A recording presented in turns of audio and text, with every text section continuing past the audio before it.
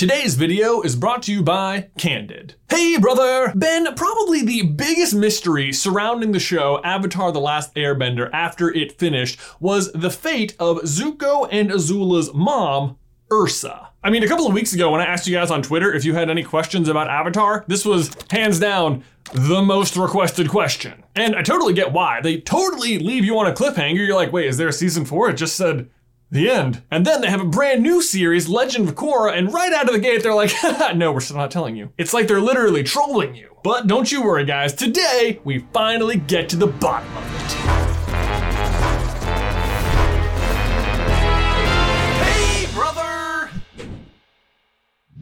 Guys, before we dive on in, I need to give a huge thank you to today's sponsor, Candid. All right, let's talk Zuko. Firebender, sure. Spectacular character arc, absolutely. But above all else, he has that one key trait that truly defines him, his glittering smile. And while I'm sure Zuko benefits from the careful animators who draw his face, there is also a way that you too can change your smile. You too can be just like Zuko, minus the firebending. Unfortunately, as far as I know, there aren't any breakthroughs in that department yet. But if there are, you can rest assured you will hear about it here first. Maybe. I'm not sure I can quite make that promise. Candid makes clear aligners that are comfortable, removable, and best of all, completely invisible. Meaning you can be taking steps towards having a brand new smile without anyone ever knowing. And Candid can be done entirely from home, meaning you don't even have to venture out and go to a doctor's office. Like, I don't know if you tried to have your teeth cleaned lately while you're wearing your mask during the pandemic, but it's really hard for them to clean it through that. Using their startup kit, you make a mold of your teeth, and then working with a licensed orthodontist, you develop your treatment plan in the form of aligner sets that move your teeth gradually in 2-week increments. And the great news is that most people begin to see results in just 6 months and at a fraction of the cost of traditional braces. So if you guys are looking to make a change to your smile for a limited time, you can head over to candidco.com/SCB and use promo code SCB to get $75 off. Again, that is candidco.com/SCB. Use promo code SCB to get $75 off and start having a straighter smile today. Link is in the description down below. So quick warning, this video will contain spoilers for Avatar: The Last Airbender, but if you're watching this video, I'm guessing you've already watched that. So more specifically, it will contain spoilers for the graphic novel, The Search, which I totally recommend reading if you can get your hands on it. Like seriously, for something that came out in 2013, you'd think it'd be really easy to just go online and buy a copy or like get one from the store, but it's not. I have had such a difficult time finding a physical copy of this book, which is split into 3 parts, by the way, so it's really 3 books. I thought I had found a copy. I ordered it several weeks ago. It's still not here. I'm not holding my breath. I had to settle for a digital copy.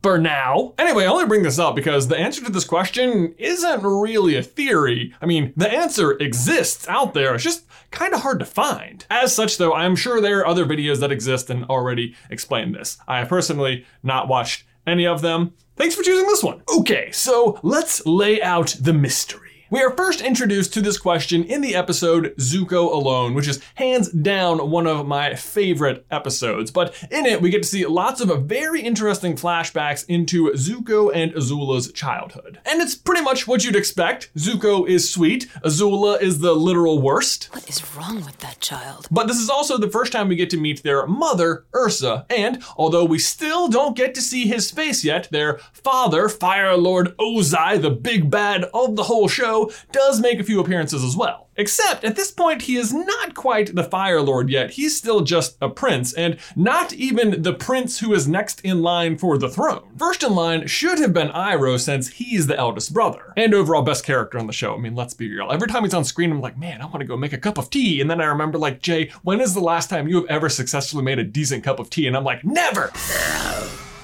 This tea is nothing more than hot leaf juice. I have so much to learn. By the way, even though I'm not good at making it, we have tea available at carlinbrotherscoffee.com. Ginger peach, it's delicious. When someone else makes it though, just don't let me make it. But this hurdle, Ozai not being next in line for Fire Lord, is really where the mystery begins. scenes. We often hear the story about how Iroh failed to conquer Ba Sing Se, but now finally we're getting the full story. Basically, after 600 days of siege, he finally breaks through the wall, and even though victory is almost at hand, his son Lu Ten dies in battle. At which point, Iroh, who is devastated and distraught, pulls his troops back and surrenders the fight. Now, most people would probably take some time to mourn the loss of their nephew and console their brother, but not Ozai. He sees this as an opportunity, and so he approaches his father, Fire Lord Azulon, with a request. And the request is to forego Iroh's birthright as next in line and instead give it to Ozai. Don't know why I pointed at myself. I'm not him, no. His argument being that since Iroh has no heirs, the bloodline is going to end with him, so Ozai should become Fire Lord because he has 2 heirs. Now, Azulon is not a great guy or general. I mean, let's be real. He's been in charge for the majority of the 100-Year War and has made like 0 progress. What are you doing with your time, man? Be better at conquering. Or don't. I mean, it's better for everyone if you're not, but I'm just saying. But at the very least, he's not Ozai levels of bad, and he takes serious issue with his second son leveraging the death of his grandson to take the birthright of his eldest son. Did I get that right? Yeah, I think so. But don't worry, it gets worse. As punishment for even requesting this, Azulon tells Ozai that Ozai is now going to have to murder his firstborn child so that he will understand the same pain Iroh was going through. Dad's going to kill you. Really, he is. Grandfather said Dad's punishment should fit his crime. You must know the pain of losing a firstborn son. What is wrong with that child? See, I told you, it got worse. But don't worry, it gets worser. Sorry, I feel like I'm using a really upbeat, positive voice, and this is really bad news, but I don't know, I'm just not good at giving bad news. Now, most fathers would be like, no, sorry, I will in fact not be murdering my son. Sorry, Dad. But Ozai does not bat an eyelid at all. He's like, well, if I don't do what the Fire Lord says, that would be treason. Bring me Zuko. See? Worser. But this is where Zuko's mom steps in a very vague way. We know what's supposed to happen, but instead we see her show up in the middle of the night at Zuko's bed, tell him goodbye, and to never forget who he is. And that is the last time he sees her. No explanation is ever given to the audience about what her fate is, but to me, the conclusion they want you to draw is that she made some sort of deal with Ozai and said, no, kill me instead, spare Zuko. And that might have been a fine explanation to just go on believing, except they just keep on teasing you with the answer. I mean, it is the last thing you see Zuko say to his father in prison. Where is my mother? There's a scene during the Day of Black Sun where, oh, sorry, I forgot to film this part of The Office, so this is Luke's playroom. Cool, right? There's a scene during the Day of Black Sun where Ozai alludes to her fate. So she's alive. Perhaps. But it is hard to know how honest he is being here. I mean, for one, he is clearly trying to bait Zuko into attacking him. And this scene is cutting back and forth simultaneously to a scene with Azula, who is also trying to bait Aang into attacking her. You're trying to keep us here and waste all our time. Right. I think your friend just said that, genius. And there can be no doubt that the parallelness of these two scenes is also supposed to represent how similar Azula is to her father and vice versa. And not for nothing, but Azula literally brings up her tremendous capacity for lying. I'm a pretty good liar. I am a 400-foot-tall purple platypus bear with pink horns and silver wings. Okay, you're good, I admit it. So yeah, it's hard to know how honest Ozai is being here, but he definitely plants the seed of doubt in Zuko's mind. And now back to the set. And then in the literal first episode of Legend of Korra, Jinora is asking Katara what happened to Zuko's mom, and she's about to tell her, and then Ikki interrupts. What happened to Zuko's mom? Well, Jinora, it's an incredible tale. Granddad, you look old. How old are you? Second children, am I right? What is wrong with that child? And that's it. That's what the show gives you. A big old tease for what maybe was gonna be a season 4 at one point, and then a big old slap in the face in episode 1 of the sequel series, which Legend of Korra actually came out in 2012, so it was still a year before the answer was finally revealed in The Search, which again, ironically, I'm having a really hard time searching for. But anyway, in The Search, we are introduced to a young Ursa who has just landed the lead role in an upcoming production of Love Amongst the Dragons as the Dragon Empress. And she is just so excited to tell her boyfriend, Ikem, that she has landed this role because hopefully he's gonna be in the play as well. And actually, I kind of love that this is the play they're doing because it's a really, really nice tie-in and Easter egg for something Zuko says when he and Team Avatar go see a play by the Ember Island players. My mother used to take us to see them. They butchered Love Amongst the Dragons every year. You see, because she took them to see it every year because it reminded her of her old life, which she was forced to leave. Actually, another really fun Easter egg for this play happens in the Netflix show called The Dragon Prince, which was written by the same people who wrote Avatar, but you can see one of the characters in the show reading Love Amongst the Dragons right here. Honestly, that show is super good if you haven't discovered it yet, and if you like Avatar, it is full of little Easter eggs like that. The main character is voiced by the same guy who does Sokka. This guy, whose name or role I won't reveal, is voiced by the same guy who did Ko, the face stealer. You know, that like creepy centipede dude who keeps changing his face. There's even a very sneaky boomerang reference. Something so strangely familiar. Boomerang? Boomerang! You do always come back! But of course there would be. I mean, those jokes always come back around, am I right? Oh, hey-oh! Anyway, Ursa is forced to marry Ozai because she is the granddaughter of the last Avatar, Roku. And the Fire Sages have told Azulon that if the granddaughter of the Avatar marries his son, the Prince of the Fire Lord, they will produce a truly powerful child. Which, to be fair, is very true. But her boyfriend, Ikem, does not take this very well and heads into a place known as the Forgetful Valley where he's never heard from again. Which of course you don't believe. We're definitely gonna hear from him again. But fast forward a few years and we are back at the point where Ozai has agreed to kill Zuko and Ursa has stepped in to be like, no, please don't do that. Our original assumption was that she had traded her life for his, and that's somewhat true, but she doesn't die. Instead, she offers to make a colorless, odorless poison that Ozai can use to kill his father and become Fire Lord himself, if he agrees to spare Zuko. And Ozai accepts this deal on the condition that Ursa agrees to leave the capital forever and never return and leave the children behind as collateral. But he definitely does not want her around, knowing that she has the capability to make such a deadly and powerful and undetectable poison that might then be used against him. Again, I keep pointing to myself, no.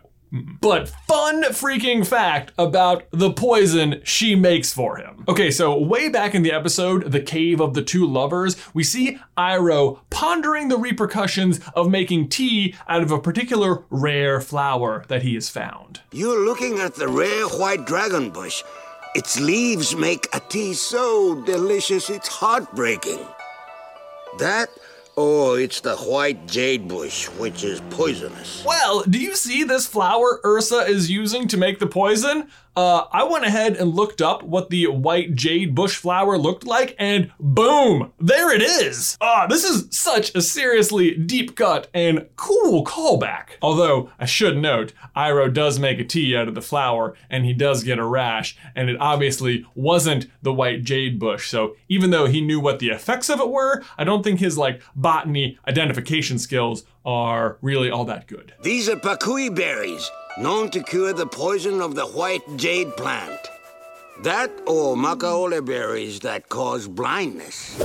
We're not taking any more chances with these plants. Anyway, Ozai kills his father and Ursa travels back to her old hometown where she quickly meets the guy who's now in charge of the old playhouse where she used to audition. They get to talking and he quickly asks her to breakfast where he then reveals that dun dun dun! It is he, Ikem! Only now he looks different. What? How do? Well, as it turns out, in the Forgetful Valley, there lives this giant spirit known as the Mother of Faces, who just so happens to be the mother of Ko, the face stealer, wouldn't you know. The Mother of Faces appears just once every season and randomly at one of 4 specific lakes. But if you happen to be there when she shows up, she will offer a single favor to a single human. But mainly what they're asking the Mother of Faces for is for a new face, which is how Aikem got himself a new face and was able to give himself a new name as well. And once Aikem is done explaining all of this to Ursa, she too decides, wow, if I got a new face, then I could travel back to the capital and maybe every now and then I would actually still get to see Zuko and Azula. Oh, pretty sneaky. But then when she finally meets the spirit, she does like a complete 180 and decides that not only does she want a new face, but that also she wants a new mind and to forget everything to do with her old life at the royal palace, including her children. Worser again. Instead, she opts for a very simple, completely new life with her old flame, who the Mother of Faces says she will remember. But my goodness, I mean, I know Ursa is supposed to be a much more kind-hearted character and that she did save Zuko, but in the process, she abandons her children, hands her husband a murder weapon for him to use to kill his father, and then chooses to completely forget about her children at all. Ugh. But anyway, guys, I think we're gonna end the story right there. There is a very little bit left that still happens, but I'll leave that part mysterious in case you want to read through the story yourself. Plus, I will say I have also intentionally left out a lot of the subplots happening alongside this story, so it is still definitely worth a read if you want to try and find it. As long as I find it before you, because I've been looking longer, and it's only fair. But there you go. That is the answer to what actually happened to Zuko's mom. Personally, I thought it was a really fun story and I thought it opened the door to all sorts of crazy face-changing, plot-twisty stuff if that's the kind of direction they decide to go in with the live-action Netflix show whenever that comes out. Like, are they continuing the story of Aang or are they just recreating The Last Airbender with people now? But as ever, if you have any other questions about Avatar The Last Airbender that you'd like us to take a look at or dive into, let me know in the towel section down below. Hey, if unlike me, you are good at brewing tea, then maybe you should head over to Carlin Brothers Coffee.com where we have tea for sale. I recommend the ginger peach. Thanks as always for watching today's video, guys. Don't forget to ding that bell and leave a like on it if you haven't already so you don't miss any future Avatar content from us. If you want to see why Ty Lee is actually an air nomad, you can check out this video right here. But Ben, until next week, I will see you in the life, brother.